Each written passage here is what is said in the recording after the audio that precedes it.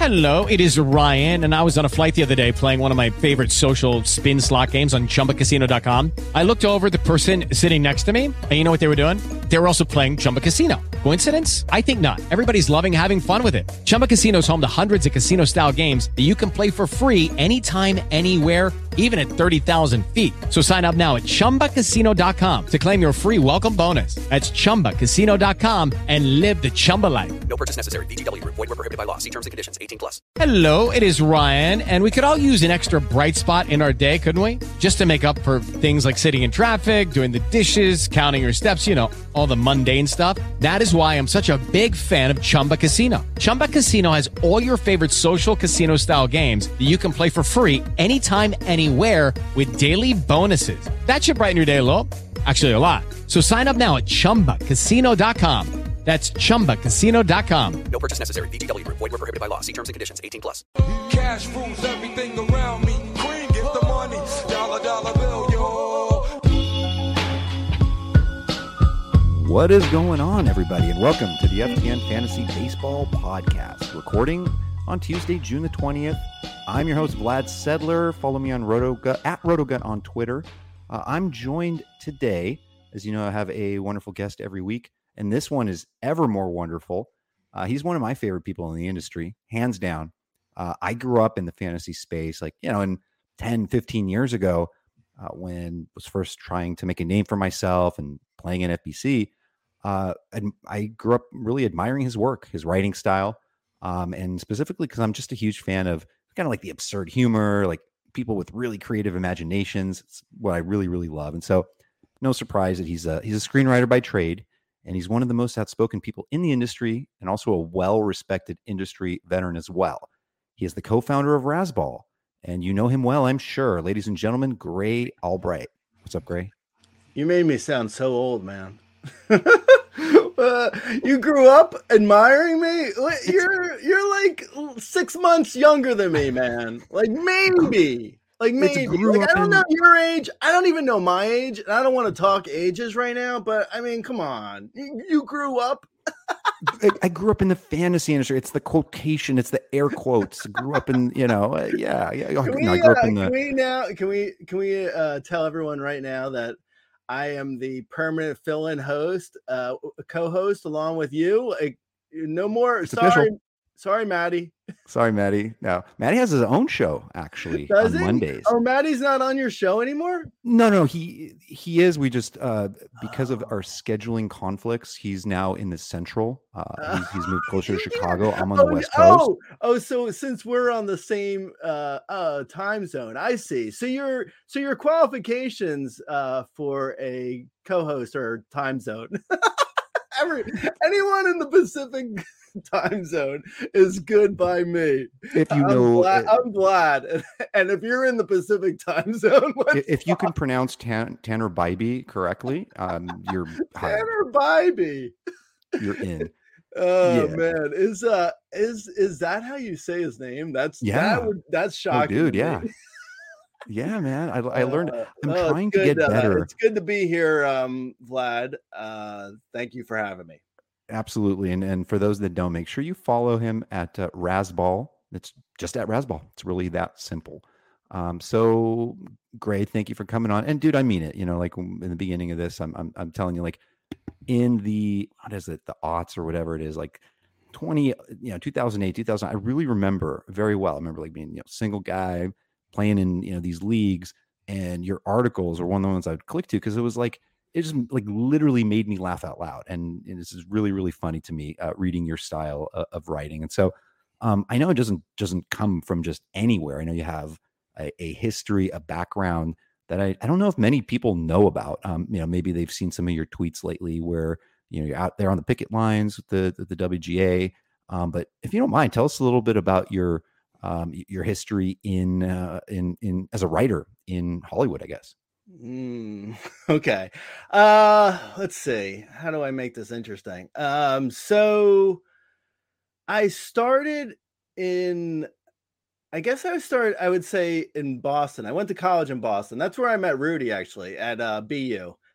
Go Terriers. So we met in Boston, and then when I was in Boston, my senior year, I started doing stand-up comedy, and I stayed in Boston for like an extra 6 months, and I started working in the entertainment industry. I started working as like, go-getter, a coffee, a basic assistant or whatever. Mhm. So I was working in Boston, and then I was like, I've always wanted to go. I've always loved like the idea of LA and California, and the the allure, the the just like the dream of California, I think, was always sort of interesting to me. I was never really like I grew up in Jersey, and family moved to Long Island when I was in college. But I go home to Long Island now, but I grew up in Jersey. Anyway, so I said to I said to my family, I was like, I'm going out to LA because I was doing stand up and I wanted to get involved in the entertainment industry, and it was either go to New York or go to LA. And New York just seemed, first of all, New York's a struggle when you're like right out of college. Like it's so hard. I don't know if I knew this consciously, but I didn't want the New York, the 4-story walk up and the like brutal heat of the summer and the brutal cold of the winter. I just didn't want it. I was like, I don't know. And honestly, I don't know if that was a conscious decision or if it was just something like, because I grew up on the East Coast, I was like, let me try LA. I'm not sure how conscious of a decision it was, but I knew I wanted to go into the entertainment industry. So I moved out By to the LA. way, and I apologize to interrupt. So would you say you were following your gut to Los Angeles? Yeah, because like I was dating a girl at the time, and we were, we had met in college, and we were like, we wanted to go somewhere. We didn't want to stay in Boston, and it didn't really matter where she was going to go. Like she had a job where she could go anywhere. She was working for a fashion magazine at the time. And and she was like, sure, let's try LA. And I was like, yeah, LA, let's do it. So we moved out. We actually moved out, and crazily enough, we moved out to LA the same weekend that Princess Di died. I think that was 98. Yeah. Mm-hmm. So the same weekend that she died, that Labor Day weekend. And I say crazy enough because actually my current wife, I only have one, she actually moved out to Los Angeles the same exact weekend as me. And we didn't know each other. So that's just like a little random coincidence. Anyway. From the East Coast as well? She went to Northwestern. She moved from Chicago. Actually, was she in Chicago? Yeah, she was in Chicago. Yeah, she moved out from Chicago, but still the same weekend. And we lived kind of near each other in LA, even though, again, we didn't know each other. We didn't know each other for about 10 years, I think. And then we met because I then started dating one of her friends, and that's how we met. But anyway, that's we're gonna do another whole episode. Yeah, that's do a whole another episode on your dating life. That's a different story. I'm only revealing all this because I know she'll never listen to this podcast. She can't even listen to the Razzball podcast, so don't take offense. Anyway, if it was Maddie Wood, Mondays with Maddie Wood, she probably listens to that, but not this one. She does. She is a big fan of Maddie Wood's productions. She loves Maddie Wood. Anyway, so yeah, we moved out to LA. I remember, probably everyone can relate to this. At least I think so. So when we moved out to LA, I remember like me and the girl at the time, we were like, we're like 21, basically just, 6 months out of college or whatever. And we get to LA, and I think it's probably like this for everyone who first moves to LA. We were like, let's go, because LA, it's a city. Let's go and move downtown. Nice. It's just like, if anyone who doesn't know LA, you don't go down. You don't go and live downtown. I mean, now it's a little bit more so, but in the late 90s, it was No way. tumbleweeds and poverty. Like, you don't want to, you're just like, you're like looking around, you're like, I don't want to live here. I just don't. So then we were like, okay, we'll figure out a different situation. Then we got one of those like apartment finder magazines, and we're going through that we're going through like the classifieds for like apartments, because at the time it's like you don't really have the internet.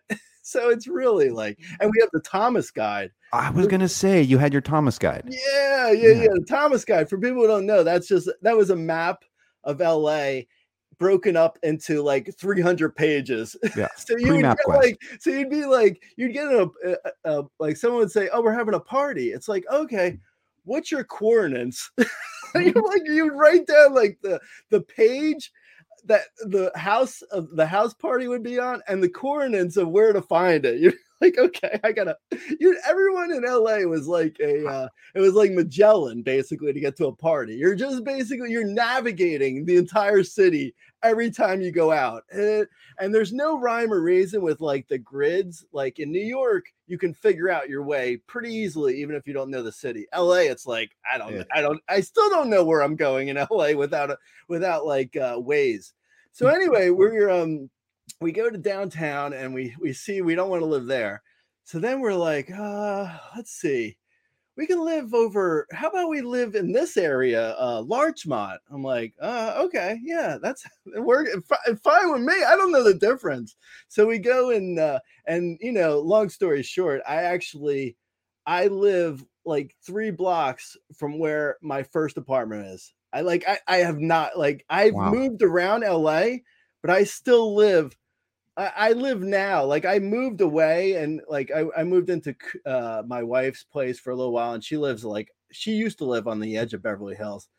And now I live like 3 blocks from where my original apartment was in LA, which is, it's kind of crazy. Anyway, I don't even know how I don't know how I got into that story, but that's where we are.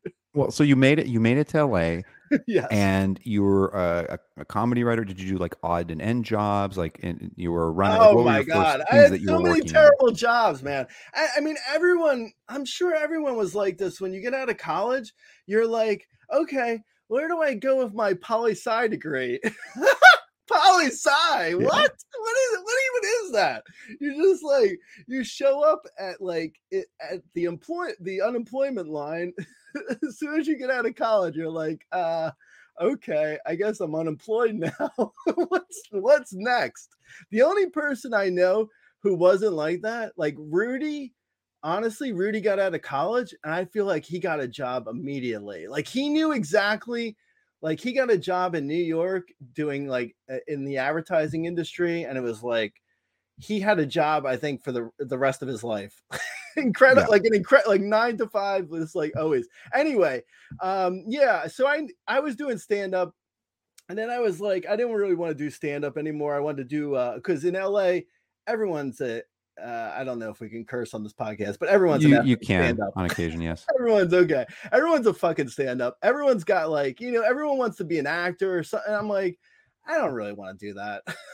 I didn't really like and then when I saw like some of my friends at the time who had been stand-ups for a while, like I looked at like their trajectory of their careers, and I'm like, the best is, actually, here's an example, like, RIP Bob Saget, but like he died in a hotel room on the road doing stand-up. It sounds awful to me. I mean, for some people, they're built to do that, but like the ultimate goal for me is not being in a hotel room for like 300 nights a week, 300 nights a year. So anyway, I didn't want to do it. I honestly, stand-up was like, it was okay, but I just didn't like the end goal. So then I just was like, I can write for stand-ups. Like I can write jokes for other people. Why don't I just do that? So then I started doing that. And then I went to grad school and I got my my MFA, my master's in film. And And then and when I was in grad school, my mom, I was fortunate enough to not have to take loans. And my mom did say to me, she was like, when you get out of grad school, you're going to have to, it's sink or swim time, was basically how it was put to me. And I was like, yeah, okay, I get that. And I was fortunate enough I sold my first script my last semester of grad school. So I was fortunate enough to I was able to go from that directly into what I wanted to do, which was screenwriting. So it worked out for me. It doesn't work out for a lot of people. And ladies and gentlemen, it's a tough industry. But ironically, that script was Shawshank Redemption. So yeah, a little different than the usual comedy. I told you, I moved out here in '98. I'm not that old. Shawshank's '94. Come on, man. Don't make me older. Well, we're going to talk some '90s stuff later. So you did writing for comedians, but on your there's this older actually this is kind of funny, not funny, haha funny, but speaking of writing for comedians, about I want to say 5 years ago now, this is further along in my career. This is Razzball's already been established, and Kevin Hart wanted to buy into Razzball. He was a fan. I had worked with things different ways into Kevin Hart, but anyway, he wanted to get into Razzball, and I was like, well, how much money are you gonna buy? How much are you buying in? And he was like, I'll give you 3 tweets a week for 50% of the site. I'm like, no, man. I'm like, no, bro. I mean, maybe your tweets are worth something, but I'm not doing a tweet deal. Wow. That's hard. I mean, I'm sure Rudy calculated that in his head right away. And I was like, no. Yeah, no, I don't even know if I took that deal to Rudy. I mean, I'm sure we discussed it at some point, but I mean, that's just you went beep, beep, beep, beep. But that's kind of where you that's how Hollywood works though, because you'll get a situation where, and that's actually, it's a good way to bring up the fact that the WGA is striking right now. And it's reasons like that is why the strike is important, because you get in a situation where you're a writer and people are just like, well, can you work for 6 months for free? And I'm like, nah, man, I can't work for free. I'm sorry. Yeah. I feel like that's a whole, I mean, we could talk about that forever. I wanted to mention, by the way, every time, so I live in a city that's close to Universal Studios. And sometimes we're driving to the park or even when we're in the city, dropping kids off at school, whenever I drive by any studios, and this is a month and a half into the strike, people are still out there. They're still motivated. There's so much energy still. And I couldn't imagine striking for a month plus and still having the same sort of vigor. I understand, the stress of their situation and the cause and everything is so very important. But at some point I feel like you get dejected, kind of going in and day out, and they're still going strong. It's pretty impressive to see. Yeah. There was also, that was the strike in 2008 was actually how I started Razzball. That was the impetus to start Razzball. I don't know if you knew that. Oh, I did, because I've done my history on you. That was okay. Okay. I didn't know you read the wiki. But yeah. I was working with the Zucker brothers, the guys who did the Airplane Naked Gun movies, and I was writing a script for them, and then it everything came to a halt because of the strike. So I was walking in a circle in front of CBS studios. At the time I lived over by CBS, but it was I was walking in a circle, a real slow circle. It was like a real slow NASCAR race, just walking a circle, doing the strike, right? And then I was like, this is, it was I couldn't do screenwriting. I couldn't do anything really that I wanted to do. And then I was like, I've always loved fantasy baseball, so I guess I could start a website. That's how naive it was. Amazing. It was literally that naive. And I didn't even tell Rudy at the time. I remember I did it for I don't know, maybe 6 months. It was just me writing fantasy baseball thoughts to it was basically me writing a journal. It was just me writing to myself about. This is what year? It was 08, I 06? believe. Yeah, 08? 07, 08. Because it was 08. It was actually it was during the last strike. I think it was 08. Maybe it was 07. Anyway, so I was doing it. I started Razzball, and I was just writing basically to myself nonsense. And then like maybe 6 months in, I told, because Rudy and I were in a league together, and we're best friends as well, but we were in a league, and so I knew he liked fantasy baseball. So I was like, just so you know, I started doing this thing, and it got him excited. And I was like, well, yeah, if you want to, like, if you want to participate in some way, like you can add content. I don't care. And he was much more esoteric about the whole thing, where he was like, I kind of want to do a study on how bad the ESPN player rater is. And I was like, okay, go for it, man. I just want to write jokes. But it's a perfect blend, I think, because you guys are. Yeah, it's funny. It's like the two halves that fit and make a whole. You guys are really different in a lot of ways, and it's funny that you guys are brought together and such good friends. And Rudy's obviously he's funny too, but he's very more math based, a quant, so as he calls himself, and you're more the creative humor guy, and it just blends. It works out really well. So that's pretty cool. But yeah. So you, but by the way, this is just, if you're saying 08, 09, didn't your like whole beef with like the world's most famous person in fantasy happen like 09? So you like rose to prominence that quickly that you were asked to... You know what? I was, see, that was, you're talking about the argument I had with Matthew Berry. Yes, if that's okay to bring up here. Yeah, no, it's fine. I don't care. And I'm sure he doesn't care. I think he probably still holds a grudge like 14 years later, to be honest. Supposedly, I've never actually talked to him, but I've heard he's still not a fan of Razzball because of that, which is honestly, it's so funny. But yeah, I interviewed Matthew Berry for like, they were going around. This is how long ago, like 09 in internet terms is like, it's like it's like a generation ago, because like at the time he was doing fantasy baseball for ESPN. And Lucky Land Casino, asking people, what's the weirdest place you've gotten lucky? Lucky? In line at the deli, I guess? Aha, in my dentist's office.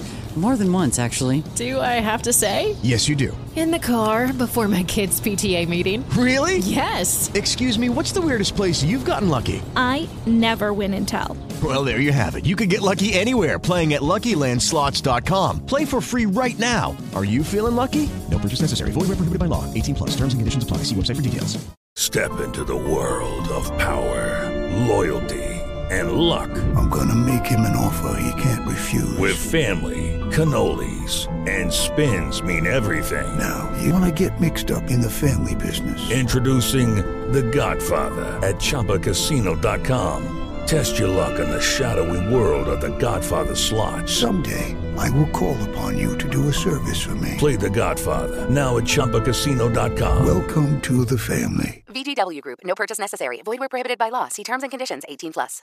He was going around, like ESPN contacted me and they were like, hey, do you want to interview Matthew Berry for your site as like a way to promote us? It was like a way to promote ESPN, so like to get the word out about ESPN. And I was like, and you said, let me show you my friend, my colleague's article on your player rater. I'm sure that went over well. No, but it's so funny though, because of how little that these guys like really are in any way, like, they're just like in a job that they don't want to do. I mean, by that, I mean the people who are working for ESPN, not Matthew Berry necessarily, but the people who reached out to me, like they're just like in a job that they're just like, whatever, like he wants to go talk to people. Okay. I'll reach out to a few sites. I'll just Google something maybe. Like they had no clue what they were getting into. Like they didn't know that I didn't like ESPN and I had like a bone to pick. They did no So, research. You're yeah, locked into they the did. lines They did then. no research, or their research left out a vital piece of the puzzle, which was, I'm gonna roast him. so I basically, and then like Deadspin was not a terrible website at the time, and then Deadspin picked up like the fact that we roasted Matthew Berry in an interview, and then it became a bigger thing than I even expected. Like, I didn't think it was going to be that big of a thing. I just, I was just goofing kind of. I don't have any real animosity towards these people. I mean, it's like, it is what it is. I don't care. I was just kind of goofing, and then it became something else. But anyway, yeah, it's a long time.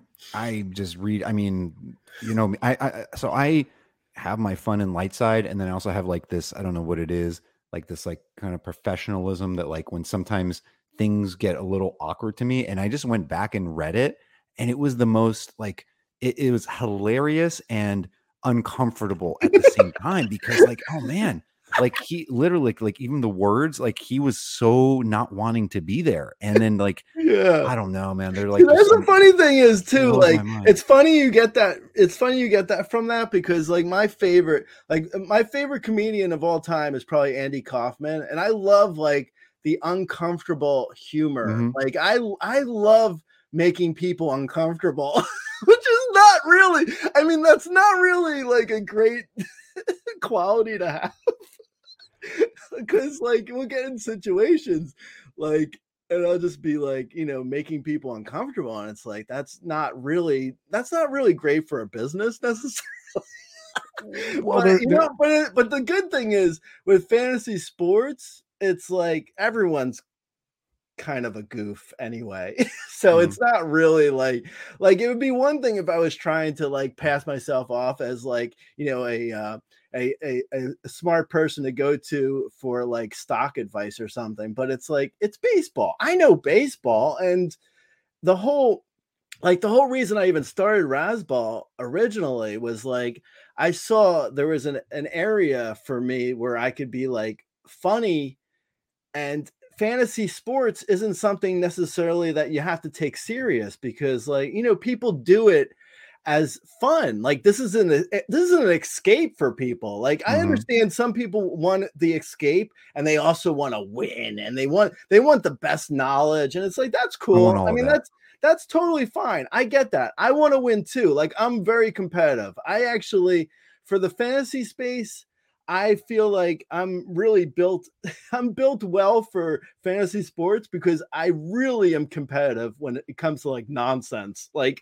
I'm the most competitive person for like total like board games. Like I get crazy about board games, like, so it's like, so this whole element of like wanting to win, like I get the wanting to win thing, but I also understand it's kind of just supposed to be fun. Like this is all supposed to be fun. Like this is a fantasy sports is not, it's not life or death here. It's like a break from your regular job, and you're looking at your teams, and you're like, you're cursing that Christian Carcion-Strand isn't called up yet, and what's up with that? You hate your, and it's like you hate your pitching staff because like, Lance Lynn is like staring at you on your screen. Like I get all that. Like I get the humor in like the madness of baseball, but did you bench him for his 16 strikeouts? Baseball. Like I don't think you can get to where I am and fake your love for baseball or fantasy. By the way, did you bench Lance Lynn in our? Oh, totally. Oh, completely. Oh, yeah, man. no, you had to bench him. I don't even feel bad about that, because like if you didn't bench him for that 2-week start, he still had like a 5+ ERA over those 2 starts. So let's put aside the strikeouts, but he still had terrible ratios, and he's been so awful that if you didn't start him, you're into basically S&M, and you enjoy torturing yourself. Like you have a deep-seated evil, like in your core. You want to hate yourself if you started Lance Lynn for those 2 starts. Unbelievable how that. But I honestly, I couldn't imagine a worse outcome that he's like throws 16 strikeouts. Unbelievable. Anyway, yeah. I just, by the way, Gray, I just have to like this here. I didn't even know what to feel, because I remember reading this maybe 10 years ago, your interview with Matthew Berry, but then I look back and it says, and you start with, you were talking about something about hate mail, and then you say, let's say we're close friends. Matthew says, I find this hard to believe already, but go ahead. You say, what? No rapport? Is it my breath? Should I return to the brown nosing? Matthew Berry, it's quite all right. Just go ahead. So he was really like, honestly, the funny thing is, like, even at the time, I was like, I mean, honestly, even looking back on it, it was like I was giving it to him, but he was also at the time, even he was probably the top fantasy guy even then, and he is like put his claws into that job, and he is not let, he's like, he moved away from ESPN, obviously. But you know what, it really kind of like it got to me a little bit that like he would not promote Razzball in any way. Like it was basically me promoting ESPN, not ESPN doing like a symbiotic, like, let's promote you. Well, we'll promote you and you promote us. It wasn't that. Like, don't get me wrong. I was still like, I was a complete newbie, and I didn't really earn the respect of like getting promoted, I guess. But it's still nice to take someone who is new to a field and to prop them up a little bit. None of that. There was literally, it was like, I'm not going to help you in any way. Good luck on your journey, Razzball. And I was like, okay, well, if you're not going to promote us, I'm going to give you shit. Sorry. And then the Deadspin article, probably you probably have a lot of your subscriber base like came from that actually too. It was kind of like make a roundabout way. Somebody read that article, loved it, or it liked your style of humor, and now they're been your customers for. It was also like, in a way, it worked out well because like it isn't fantasy. It wasn't fantasy necessarily. It wasn't like, oh, this guy is the best at fantasy, so let's follow him. But it was in a way good for us, because it showed people who weren't familiar with us exactly who we were. Like, it was like we weren't hiding behind like anything with that. It was like, oh, these guys are going to be, they're like somewhat like, they're going to be a bit of an asshole to ESPN. Now that could turn some people off. Like, there's people who would see that and be like, I don't want to have anything to do with that. But there's other people who would be like, yeah, that's kind of cool to me. That's interesting. I want to know what else is out there. Like, I am kind of sick of like what ESPN is doing. So yeah, I mean, it was kind of good. It was good. I think it was more good than bad, but I mean, here you are standing here 15 years later. Yeah. And I don't want to give it too much credit. I mean, there's been a lot of work along the way. That was one piece, but it was probably a helpful piece. Pivoting real quickly back to your screenwriting days, there is something on, it was like a Reddit or something that you did years ago, and you had mentioned something. I want to really know this story. You mentioned that you wrote jokes for Bobby Brown. No, I didn't write jokes for Bobby him. Brown? Okay. So here's the story. I'll make it real quick, because I've told the story on the Razzball podcast already a few times. And people who are familiar with me are going to be like, oh my God, is this his only story? But anyway, I'll say real fast. So at the time, Bobby Brown and Little Kim were doing a sitcom. No, they were doing a movie that was a direct ripoff of the Barbershop movies. Do you remember the Barbershop movies? Of course. Yeah. Okay. So they they were like, let's do Barbershop, but in a girl salon. It was like, wow, that's a real stretch. You guys are really coming up with interesting stuff. So anyway, I was friends with the guy who was I was friends with the guy who was writing and directing that, and he was friends with Praz from the Fugees. And Praz, which is kind of interesting, because Praz right now, I think, is going to jail for a long time. Yes.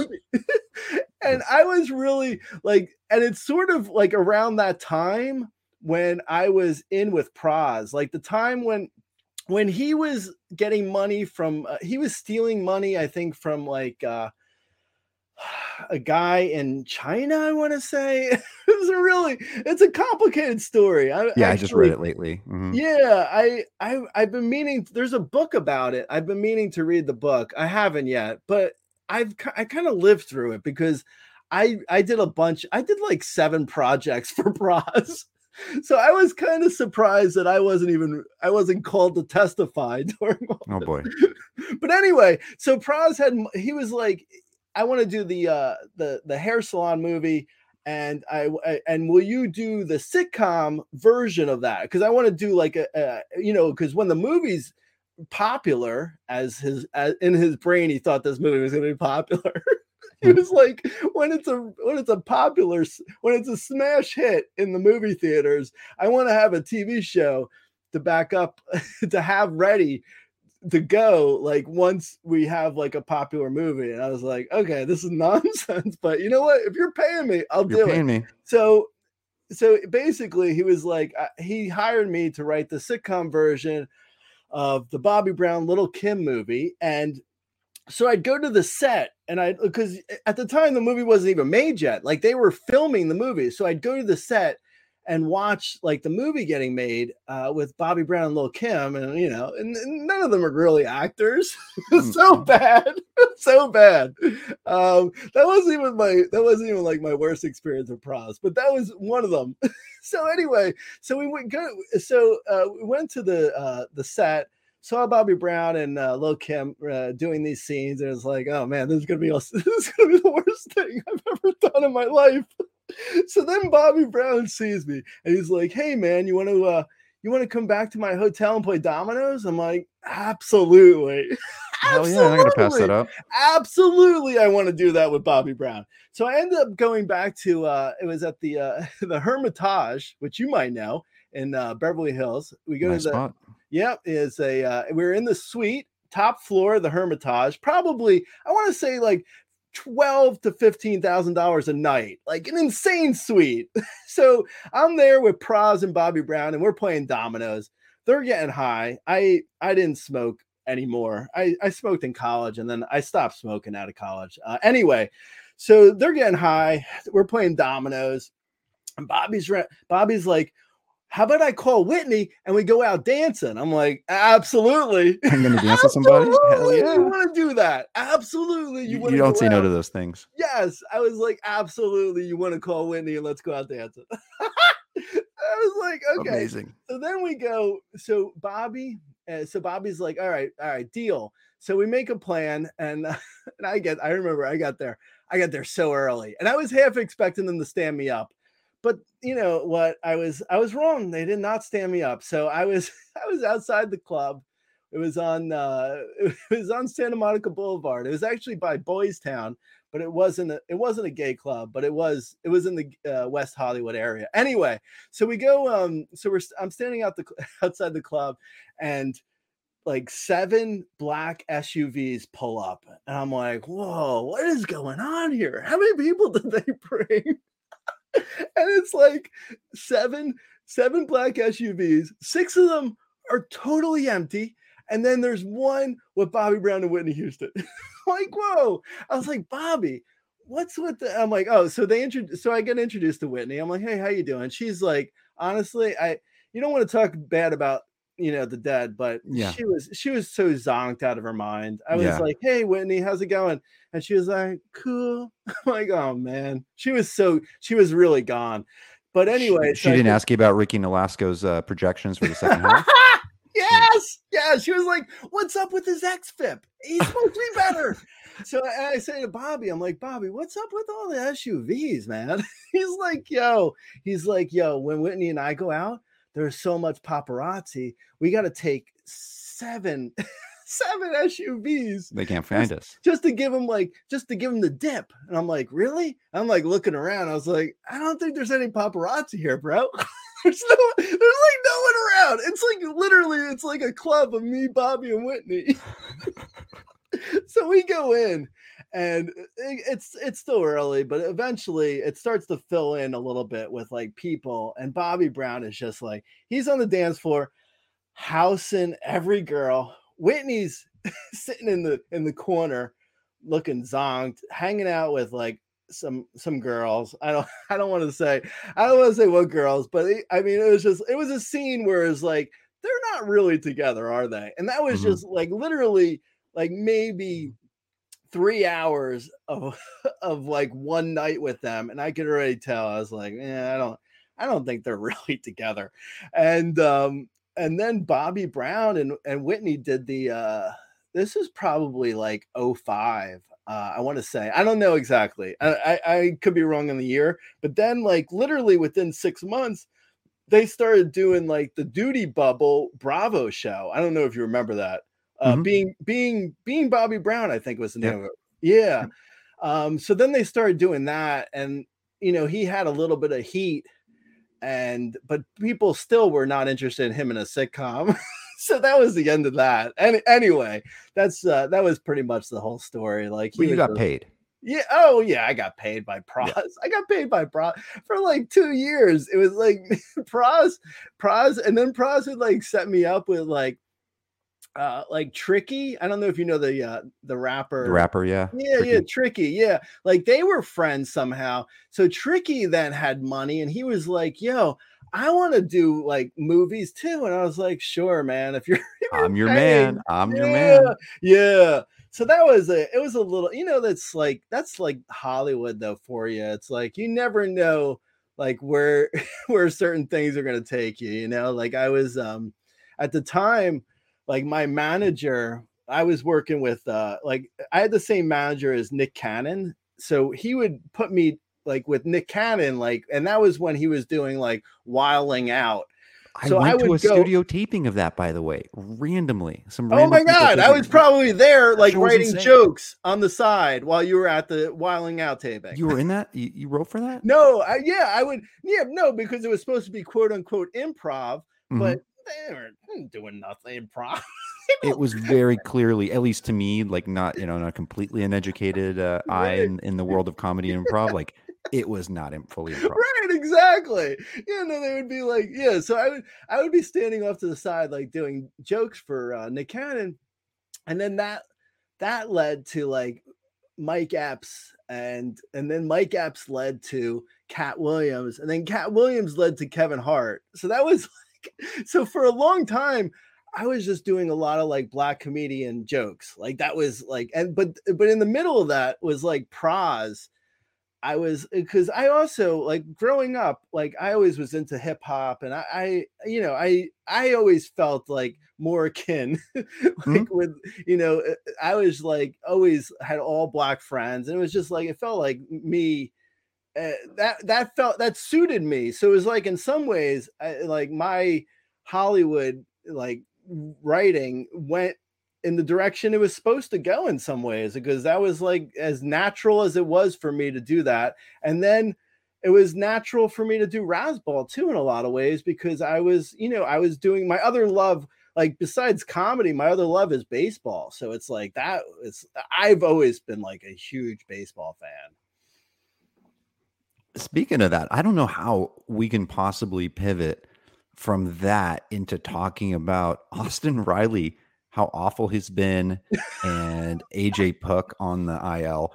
And I don't want to pivot so much because this is like more interesting. Honestly, but you had in like one thing though, like how is like you mentioned Austin Riley, which he has been bad for sure, and AJ Puck. AJ Puck's actually been pretty good if it wasn't for the injury, but. Whatever happened with Tyler O'Neill? Did he get like I feel like there's something going on with like Ollie Marmol that is like he didn't like Tyler O'Neill from the jump, and he just like put him in the doghouse to never return, right? Like I don't think it has anything to do with an injury anymore. Like Tyler O'Neill, I feel like is just in the doghouse. Like, so yeah, I mean, I feel like, on those fantasy news sites, like where it's like, Byron Buxton, and then in parentheses it says like back or something. It should say like Tyler O'Neill, and then in parentheses doghouse. Yeah. Like what happened with Tyler O'Neill? Like there's no way he's injured this long. Like he got put on the IL because his personality didn't mesh with Ollie, and now he's just like, they're waiting to trade him. I wouldn't be surprised if by the time this podcast drops, like he's traded, because it doesn't make any sense at all that he would be out this long. I don't know, man. Great. So I've been calling for this. I've been talking about it for months because I'm heavily invested in Tyler O'Neill, who was like my dude. I'm like, okay, last year was the off year. We saw what he was capable of in 21. He's like going in the 75, 90 overall range. I'm in. Even if the batting average isn't fantastic, I'm going to get all that he can give. And yeah, it is just such a bad pairing with Marmol. Lucky Land Casino, asking people, what's the weirdest place you've gotten lucky? Lucky? In line at the deli, I guess? Aha, in my dentist's office.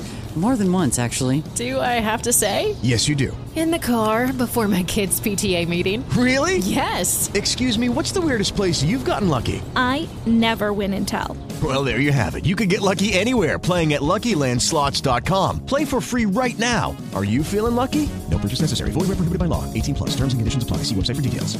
If you only have a 401k, you're not getting the most for retirement. Wait, what? Add a Robinhood IRA on top, then they'll boost it by 3%. You can do that? And if you transfer in any retirement account, you get 3% on top of that. Is there a limit to the match? No limit. Robinhood Gold gets you the biggest contribution match of any IRA on the market. Sign up for Robinhood Gold at Robinhood.com/boost by April 30th. Subscription fees apply. Investing involves risk. 3% match requires gold for 1 year from first match. Must keep IRA for 5 years. Match on transfers subject to additional terms and conditions. Robinhood Financial LLC, member SIPC.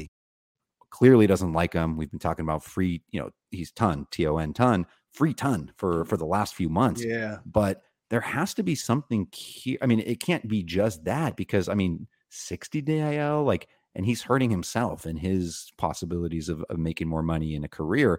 And he's a dedicated dude, hardworking, Canadian, super powerful athlete. I don't know what the Canadian parts to do, but you know what I mean? Just, and there's something there's obviously something not right. And he had that one comment. I think he was like the one guy that fought back, because if you notice, there's a trend with Ollie Marmol, throwing his dudes under the bus. Like Wilson Contreras signs a new contract, just craps on him. That's good. Actually, that would be good. Tyler O'Neill, parentheses, under the bus. That's even better than doghouse. Yeah, no, I hear you, man. I feel like it's like, get behind me and we're gonna go. I'm being Ollie Marmol at this point. Get behind me and we're gonna go, or get out, because if you're not behind me, you're out. And he's empowered by obviously the GM John Mazeliak, and this group that they have too much control, but they're kind of running a a pirate ship. It just feels like the wrong ownership, and it's very clear in their record. Whenever I post anything silly about the Cardinals, a lot of my content on Twitter seems to be Cardinal based, not by design. It's just they're a situation right now, right? Like Mike, the situation from Jersey Shore, they are a situation at the moment. Yeah. And the Cardinals fans, they're eating it up because they're pissed. I would be too. This is a storied franchise. You have Goldschmidt and Arenado as the base. You're supposed to always have good pitching at a good pitching park. You have storied history, and you're watching the Reds potentially way ahead of it. You're last place in the damn division. What's going on? So, definitely. And it's a totally winnable division too. So I hear you, man. I think like I was saying on Razzball the other day, when Hicks went 3 games in a row and got a save 3 games in a row, I was like, I almost feel like Marmol was doing that, hoping that he would fail the 3rd time. It was who throws someone 3 games in a row? It's why would it doesn't, because they have Gallegos, Giovanni Gallegos, excuse me. Jordan Hicks now. I can't say anyone's name, but I can say Hicks. But yeah, it's just I just feel like he's, I don't know, man. He almost feels like his own worst enemy. He being Ollie Marmol. It feels like he is just he doesn't know when to get out of the way. Almost it's in the major league level. I almost feel like the less you do, the more you're revered as a genius. Mm-hmm. It's just take a step back, man. It's you have a team as with the Cardinals where they could probably win that division by doing nothing. They just need to perform up to their talent level. But yeah, they're they're a mess. And I think it starts with him. I think Marmol, I think he's got to go, man. I hate him. It's a long time. It's a long time coming. Well, it's him and it's Mozeliak. Those dudes, they need to go. By the way, no surprise. Like, so this is so funny. This is like no surprise. Like having you on, I just knew that they were like, we have like so many different things and like kind of only like an hour 15 to squeeze it in. But I just kind of knew that we were going to go off like the rails, the different subjects. There's different things I wanted to cover. As a matter of fact, my gardeners came early, so now I got like this blowing. They had other gardeners earlier, so it's just been absolute like insanity. But having you on, man, this has been fantastic. There are a few other things I wanted to talk to you about, specifically this whole thing about like speedless bats, and we're looking specifically at guys like Jose Abreu, Josh Bell, guys that, I mean, highly drafted. We understood that in going into the season, the guys that don't steal bases at all, there was going to be an issue with them and their values because they're essentially probably only contributing to like 3 categories. I mean, like right now, Abreu and Bell on your player rater, both those guys are beyond beyond 400 overall on the player rater, hitters and pitchers included. Guys like Rowdy Tellez, Jake Cronenworth isn't stealing much. Carlos Correa, Eugenio Suarez, those guys are all like 250 plus. Like they're kind of worthless in fantasy now. So I'm thinking about next season. And I know it's a little early to be thinking about that, but like, I mean, don't you think we might as an industry be sort of super sensitive and like push these guys heavily down that don't steal bases? Like, do you think there's going to be like a major market overcorrection? Like what would you do? What do you think we would do? I've always been like I feel like the number one thing you can do when you're drafting bats, at least, is like try and get a 5 category performer. So at first base, that becomes difficult. Obviously, there's not a ton of them. So with like Abreu and Josh Bell specifically, I think they're gonna get buried. I think Abreu is old. I think Bell has major ground ball issues. I never really bought into any of these guys that you're talking about, except for Tellez. Tellez I thought could be better, and he's been really slumping. I think it's been like almost a month now since he's had like a home run, something like that. Like I think he has like 1 run. He's scored 1 run, I think, in like the last like 17 games or something bizarre like that. So he's been really slumping.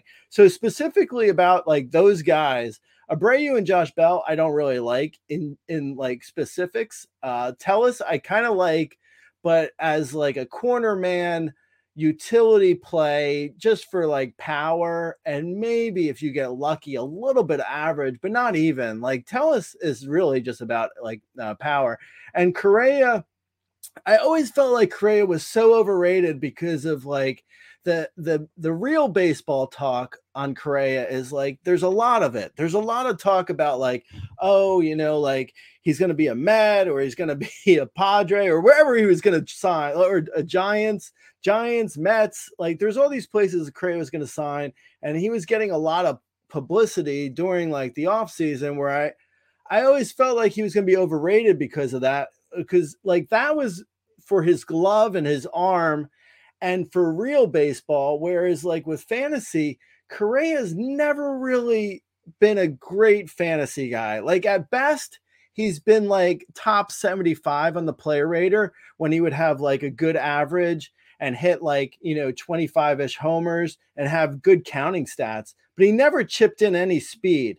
So I've always felt like Correa was overrated. And then you have like, so whether or not I'm going in on guys that will be like not necessarily, steals guys, it will depend. To be honest, it's like, it all depends on like your draft build. Like if your build is looking like a situation where you can carry a guy like a Correa and he falls much later than he was, then okay, maybe I get in on Correa finally, but I've really never been interested. So I would say I could see myself drafting a 4 category guy, but it's really going to come down to draft build more than, and it'll come down to the specific player more than whether I'm going to, in a general sense, whether or not I'm going to avoid guys who don't give any speed. Like in general, I want to avoid guys who don't give speed, but specifics,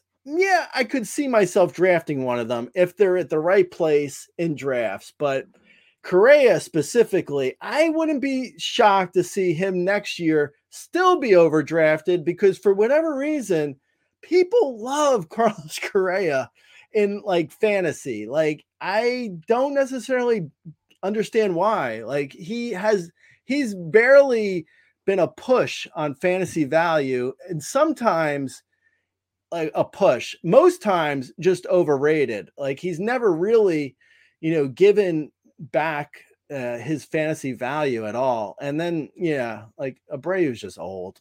He's just old, Yeah. man. I don't know.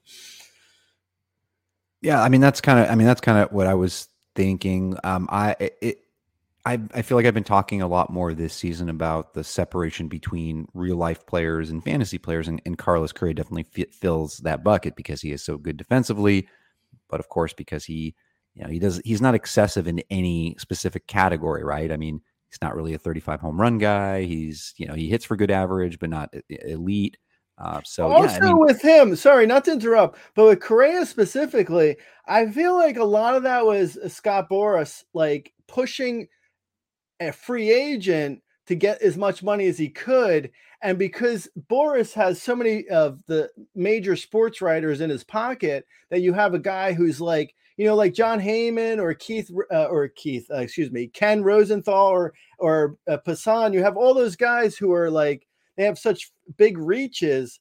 So they're able to push this like huge thing, this huge narrative about Correa that makes it like to the average fantasy player, like the player who doesn't check in until like March, like that person hears all off season about Correa's like, he's where he's signing and how much he's signing for. And that gets so like built into his fantasy price, even though it shouldn't, but it does. It gets built into that price. And then people are drafting him at like, this outrageous spot in drafts. And you're like, wait, isn't he a 25, 270 hitter at best? Like that's fine in certain leagues. That's fine. Like, that's not terrible, but it's not good where he was getting drafted at. It wasn't good there.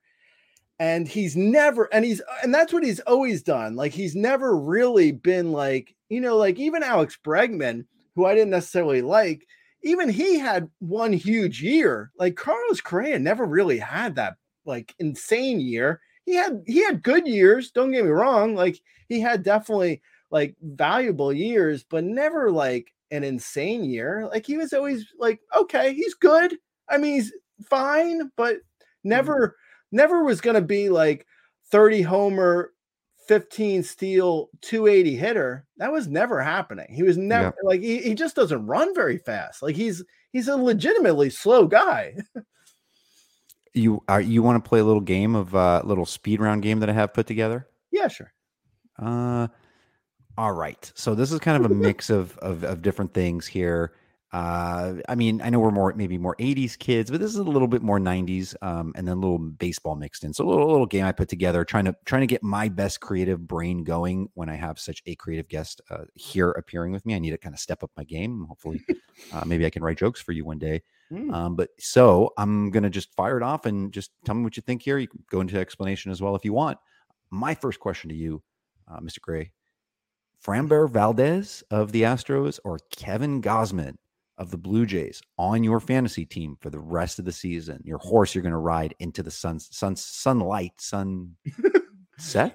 to win your league. Yeah, one of those. I will say that's actually pretty close. Like, I liked both of them coming into the year. I won't go into a long diatribe about either of them. I'll just say I'm going Gausman, but it's close. Okay. Rank these 5 movies from your favorite to your least favorite. Edward Scissorhands, Groundhog's Day, Dazed and Confused, Friday, and The Birdcage. Try to really get out there with them. Wow, those are pretty disparate movies. I'll say... and you've seen them all. Yeah. Okay. I've seen them. Groundhog's Day is like... I think Groundhog's Day is honestly, it's kind of a masterpiece. Honestly, it's a really difficult, because I know I won't go too far into the story, but I had a similar project that I was working on, and Groundhog's Day is really like, that's a tough nut to crack as a writer. It's really like, I've read the script for Groundhog's Day numerous times. It wasn't really funny, to be honest. Bill Murray made it funny, but it's a masterpiece. Groundhog's Day is really like incredible movie. Dazed and Confused isn't far behind. Then I'll say Friday, Birdcage, and I'm not really a big Tim Burton guy. Edward Scissorhands, okay. I don't know. I'm just not. It's just not my thing, really. You know what's funny is, like, for whatever reason, like, Dazed Confused, good movie and all, but it's not one of my favorites. It's not one of those from my age group. Like, it was like a kind of huge cult following. It just wasn't as much for me. I loved obviously Nathan Lane, Robin Williams, Birdcage. Friday is my favorite because that's the movie that, you know, we all went to see in the theaters multiple times in the middle of, you know, high school days. You know, we're first, you know, discovered weed, everything. Groundhog Day. I was supposed to write for Chris Tucker. I don't know if I should say it. Well, no one's listening. No one's gonna. I'll dish. A small dish. That's not. It's not the nicest thing to say, but I was supposed to write for Chris Tucker, and the guy who I was supposed to write it for, like the producer, is like he can't read. I was like, really, like can't at all? And he's like, no. I was like.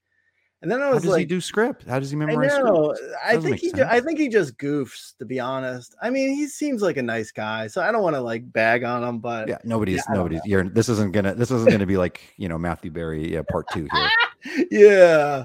By the way, if you know, we made it big is so if Matthew Berry unfollows me on Twitter because I had you on the show, then we know that people are listening.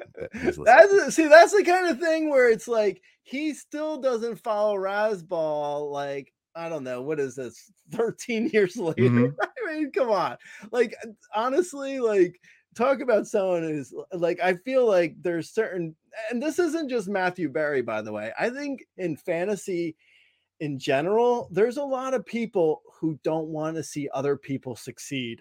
Like, I mean, like in fantasy, like in the industry, I mean, like, because it's very competitive. Like, and I get it. Like, I think a lot of people look at it like, if he succeeds, then I'm not succeeding. And I want to win the league, and I want to be the best website, and I want to do this. Like, I feel like that's a big part of fantasy in general. Yeah. Like people don't promote other people in fantasy. It's not, it's hard. It's hard to find people to promote. I guess it depends. It also depends. Like, yeah, I mean, we'll kind of have our worlds, but I think there's a fraction of our industry that I think does a pretty good job of that, right? I mean, we do have, at least compared to like football, right? But there are a lot of really good eggs in our industry community. I feel like it's gotten better. Yeah, totally. No, I agree. I think there are some, but I think there's a lot of people at the top in fantasy that are just like, you know, they don't want to give up the throne. Like, they don't want to, like, you know, hand it off to other people. I don't know. Maybe it's just me. This will be a little undercover investigation that we'll get going for the next time that we have you on. I did want to mention that for whatever reason. So I feel like when I was a kid watching all these movies, like I kind of liked everything, but for whatever reason, what stood out to me is I really didn't like Funny Farm with Chevy Chase and Andy McDowell, who happens to be in Groundhog Day as well. I just recall, like, I don't know, there's something about Andy McDowell I just don't like. And that movie, I mean, and I always like Chevy Chase and everything, but that kind of like just kind of changed things around for me.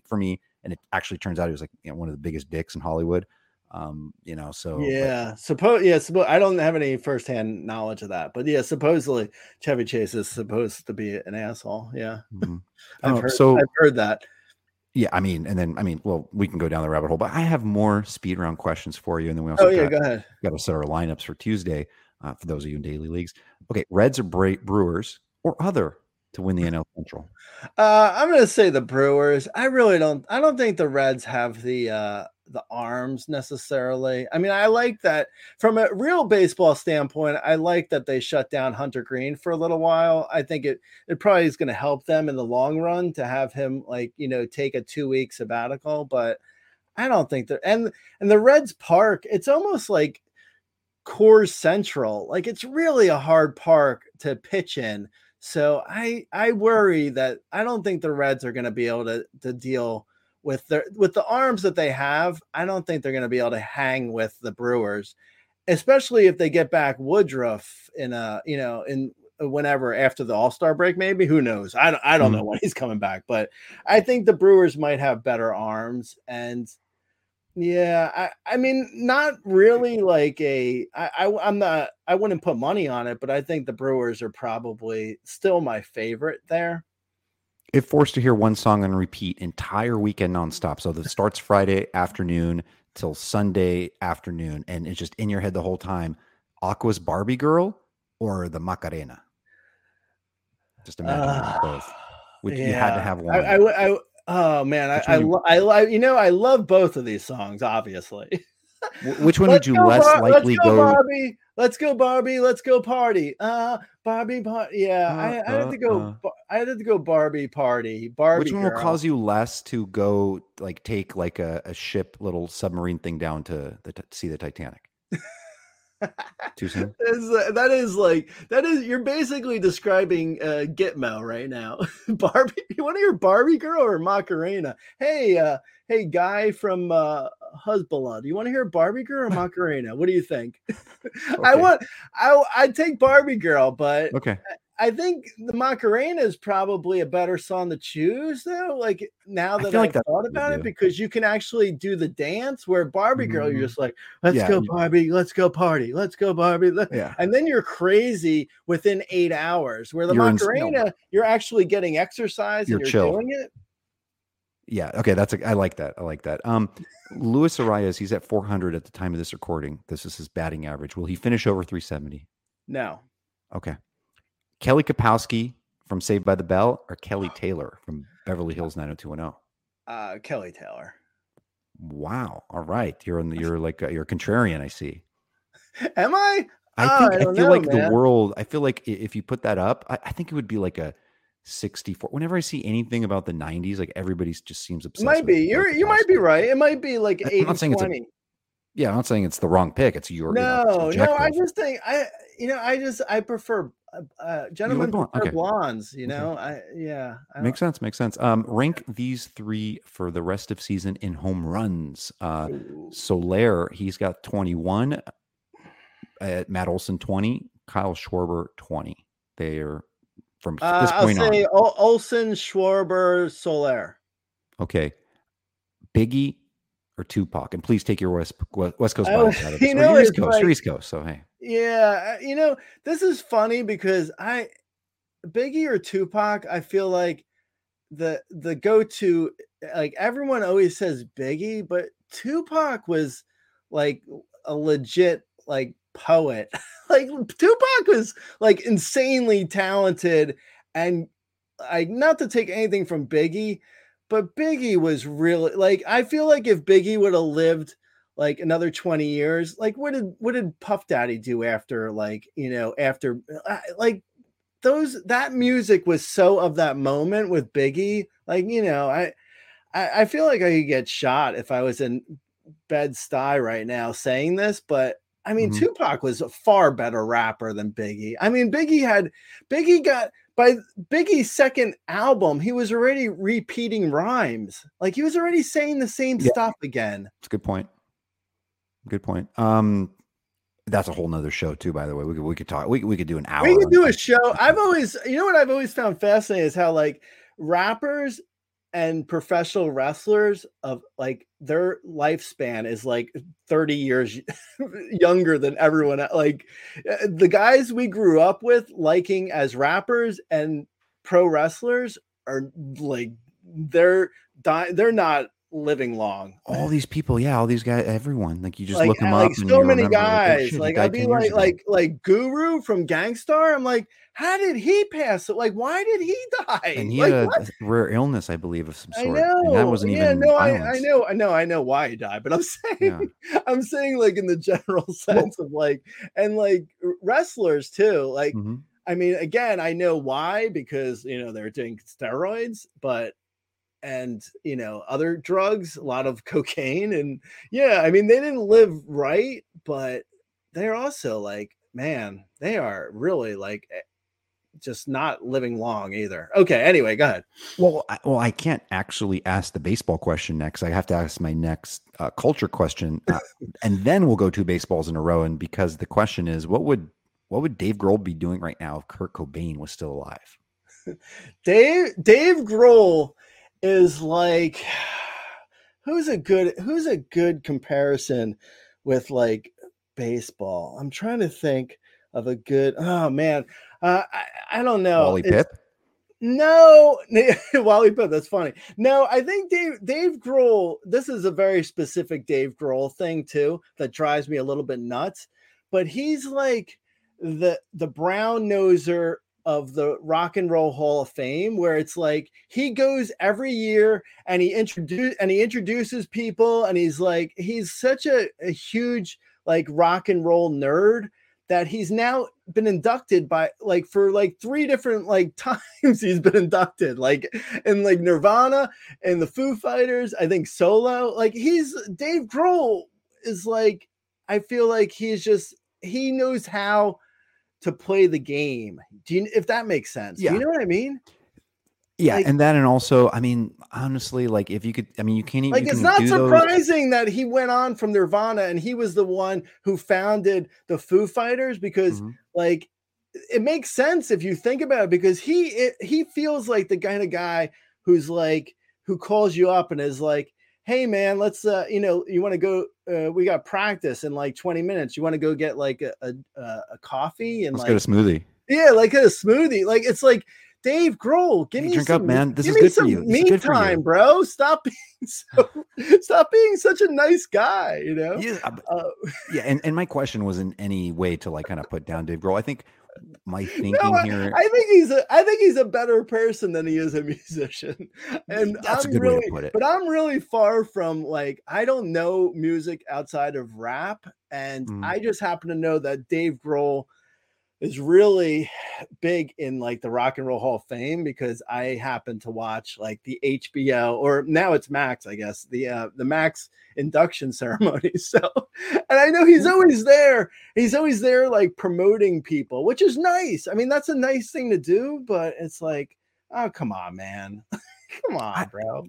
You know what? I have a good rap story for you. I don't think I've told you this, and maybe people don't know either. Maybe they don't care, but by this point, they've already. I have a really good rap story. But go ahead. What's your rap story? So it was like, I think it was with my college friends. It was like 2007. One of my friends was this like event planner, and basically she invited us to this thing where we were going to be part of the legendary rapper Rakim and his.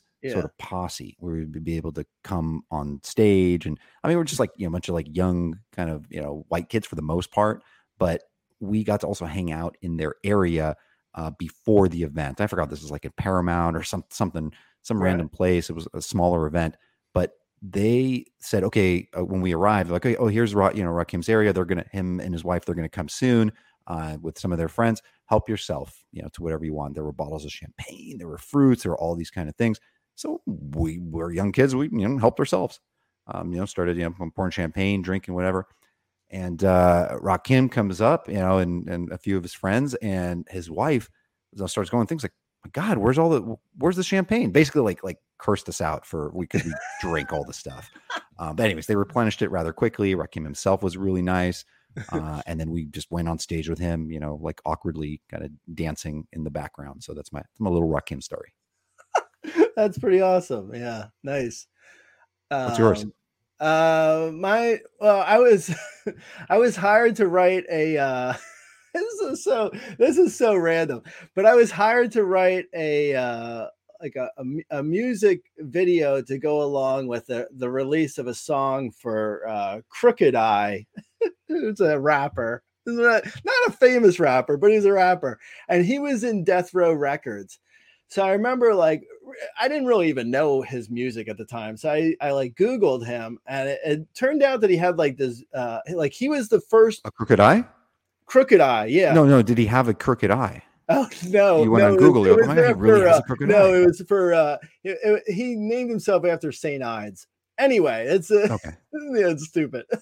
But anyway, I Googled him, and it was like he was like the first rapper ever to get out of Death Row Records. Like that was his claim to fame at that point, at least. It was a big deal back then.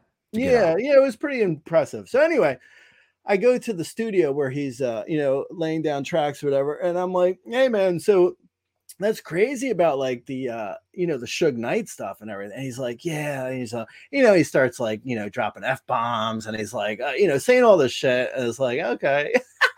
I was like, so you don't see Suge anymore? And he's like, no, of course I do. He's in the studio next door. I'm like, what am I doing here, man? I'm gonna get killed. Jeez. I was like, Cricket. I don't remember what I. He walks in. He's like, is that guy that recommended me to take Ryan Ludwig in the third round? I was like, man, I gotta get. I think I'm double parked. I gotta get out of here, bro. I ain't trying to be in the crossfire between you and Suge. No. During that time, the only way you got out of death row was unfortunately 6 feet under. Either through a window or getting shot. Mm-hmm. Or he hung vanilla. Didn't he hang Vanilla Ice? Yeah, he hung Vanilla Ice. Yeah, it was story. like, it was an insane story. That was one of the guys that was the story that Cat Williams set me up with that, which I should have known at the time. I don't know if you remember when Cat Williams he got arrested because he pulled a gun on like his neighbor. Yeah, that was the time when I was working with Cat Williams. So I should have known right then not to take job opportunities from Cat Williams. It was like, dude. Yeah, never trust a man named Cat who spells it in that way. It makes sense. And then from that perfectly pivots into my next question. Zach Gallen is the current NL Cy Young winner, favorite. If he falters, who's most likely to win? Is it Kershaw, Wheeler, Strider, someone else? Kershaw is gonna. I think Kershaw beats Gallen if Kershaw stays healthy. It feels like a swan song thing. Mm-hmm. I mean, not that I don't like Zach Gallen, obviously. I mean, all those guys could potentially win it. I don't think Wheeler and Strider are going to have the ratios that, a lot of like old time Cy Young voters like to look at. But yeah, I mean, I would say Kershaw probably would be he would be my number one right now. But Gallen's like, if it's Kershaw's 1A, Gallen's probably 1B, and then Strider is a far distant second, and then Wheeler is behind Strider. My last question to you, and this is a trick because it's an 80s question. These are two of my favorite movies still to this day. Movies keep coming and they go, and none have been able to replace these two. Actually, if you throw Swingers in, the Jon Favreau, Vince Vaughn film, that's in my top 3, but these are my other 2, and I just can't get over them. But I wanted you to pick one if you had to. It's Coming to America, and it's Trading Places, 2 Eddie Murphy movies. They are both so good. Honestly, I know that's why we get along, because I feel like those are like 2 of my favorite movies of all time too. Like those are movies that like when I would go to like studios and like pitch or meet and greets. I'd go like to do meet and greets, and they would ask me like, what are my favorite movies of all time? Like it would be like Coming to America or Trading Places would be like, they would be up there with 2 of the best. God, man, I miss Eddie Murphy.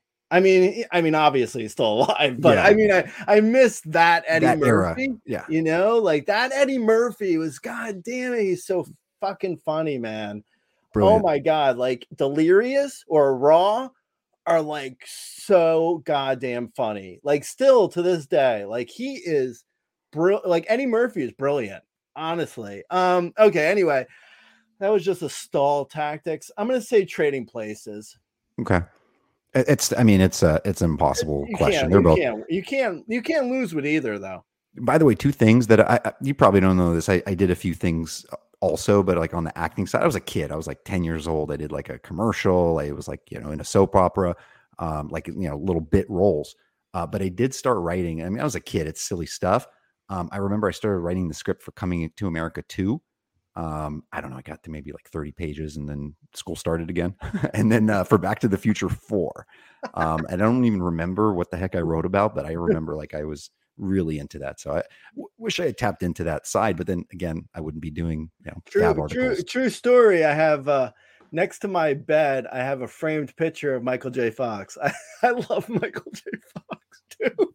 Back to the Future was like, I just recently watched a documentary about him too. It wasn't as sad as I thought it was going to be. Anyway, Back to the Future is another like brilliant movie. I like terrible movies. Like, well, not terrible. What is it really? But like it maybe to people now new, I now know, to your but I kids. feel like if you're in Hollywood, like that was like, especially going like and getting my master's degree, like in grad school, people would be like, "Oh, and what's your favorite movie?" I'd be like, "Coming to America" or Trading Places. People would be like, "Get out of here, bro." Yeah. Get out of here, man. Trading Places. Like one person's like, "Oh, the bicycle thief. Oh, I love Raging Bull." And I'd be like, Trading Places. And I mean, and that's also the great Robert Zemeckis, right? He did, Oh my God. Rabbit, Zemeckis is brilliant, man. Like I had one of my film classes was a guy who was good friends with Zemeckis. So we used to make fun of him because everything he would say would be like, Zemeckis told me.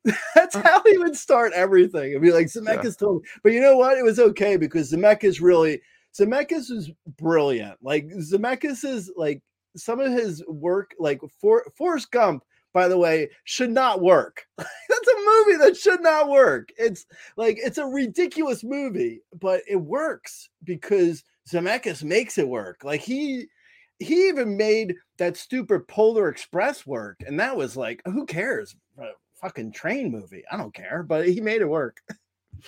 Anyway. I was trying to explain. We were watching this show on Netflix.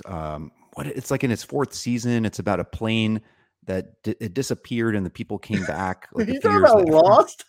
No, it's like the new Lost. I forgot, but it's a Zemeckis thing. I was trying to explain to my wife. That would be the funniest bit ever. It'd be like, so we're watching this movie. We're watching this TV show, and it's about like the West Wing, and it's got like Martin Sheen. You mean the West Wing? Oh yeah, that's it. Lost, bro. No, I know what you're talking about. I don't know the name of that show either. Yeah, I'll remember. It's like The Arrival. It's something. Anyways, doesn't matter.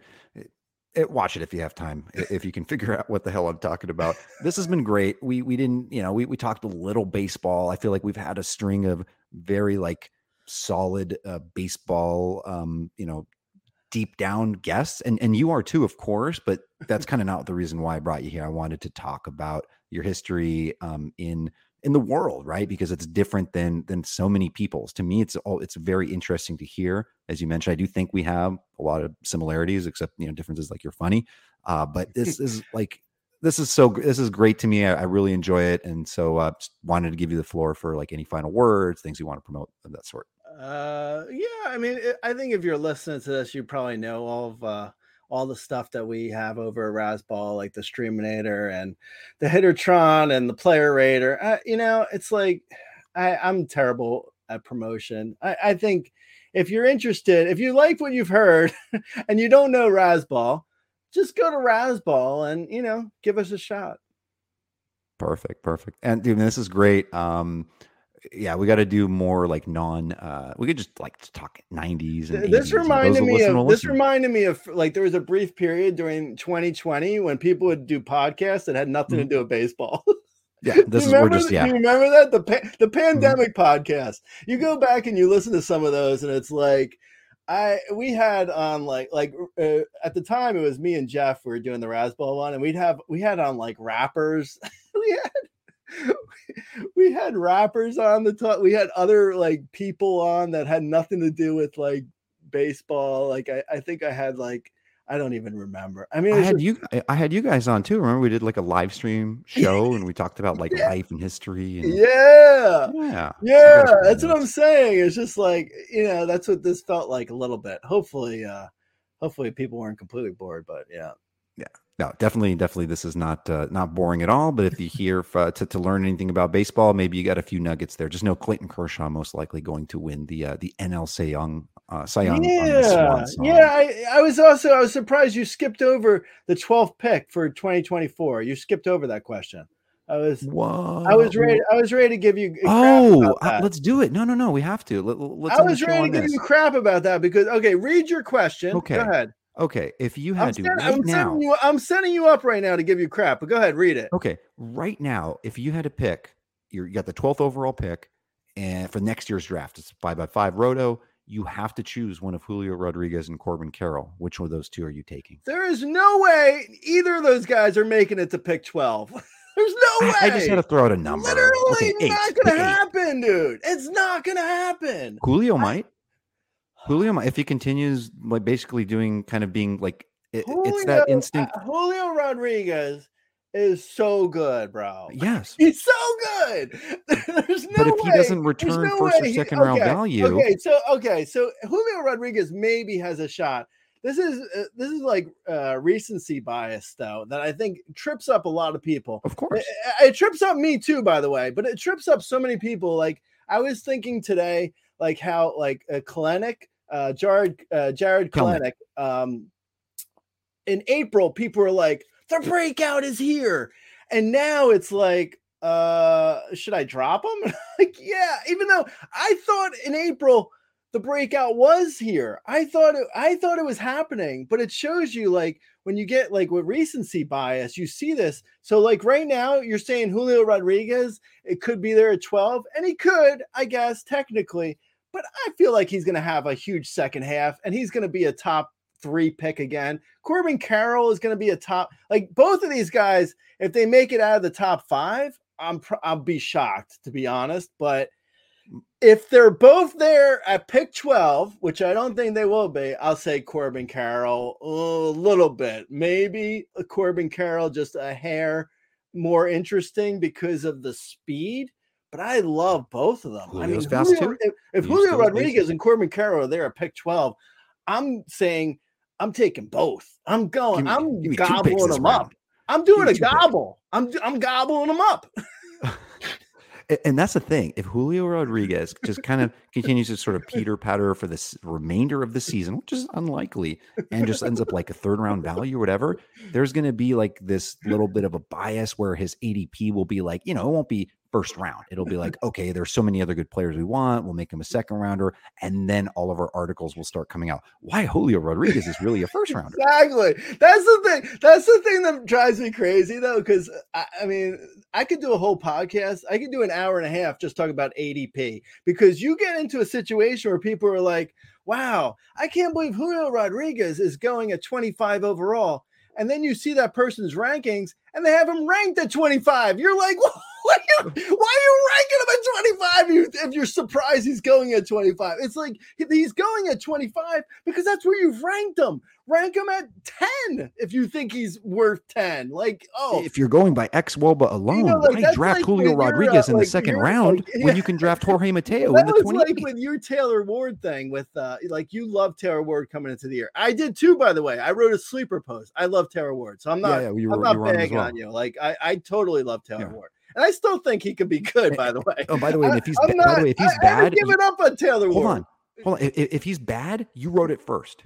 Remember? Let's not forget that. I did write it first. Yeah, no, I love Taylor Ward. But anyway, it's like Taylor Ward is. This is the problem actually I have with sleepers, and maybe you can have me on again in the offseason. We can talk about sleepers, because I'll say like I love Taylor Ward. I think he's a quote unquote sleeper, and I'm ranking him at 80 overall. Well, he's no longer a sleeper at 80 overall, by the way. So now it's like, but his ADP is 110. Well, yeah, I like him more than 110. That's why I ranked him before that. Like, that's always like, that always trips me up, because people are like, hey, Gray, hey, handsome face and everything, but I got a question for you. Why exactly are you ranking Taylor Ward so high? Should I draft him at 80 or should I wait until his ADP at 130? I was like, I don't know. Just draft him. I don't know. Just get him. And, by the way, you probably should have not got him. Oops. Yeah. Oops. No, there's still, I'm holding. There's plenty of time. There's plenty of time. I still love him. I still love Taylor Ward. There's going to be this like 3-week stretch of just like loveliness where he's just like the poster boy. They're going to consider him like on MLB The Show 25. I mean, it's going to be a big deal. Speaking of big deals, people are going to be like, okay, Julio Rodriguez, Corbin Carroll, or Taylor Ward. Which one? I'm telling you, it's the real deal here. Great. Thank you so much again for coming on. Really appreciate it. And we'll talk to you soon. I wish you best of luck in the remainder of our fantasy season here. All right. For Razzball's Grey Albright, I'm Vlad Sedler. This is the FTN Fantasy Baseball Podcast, and we'll catch you next week.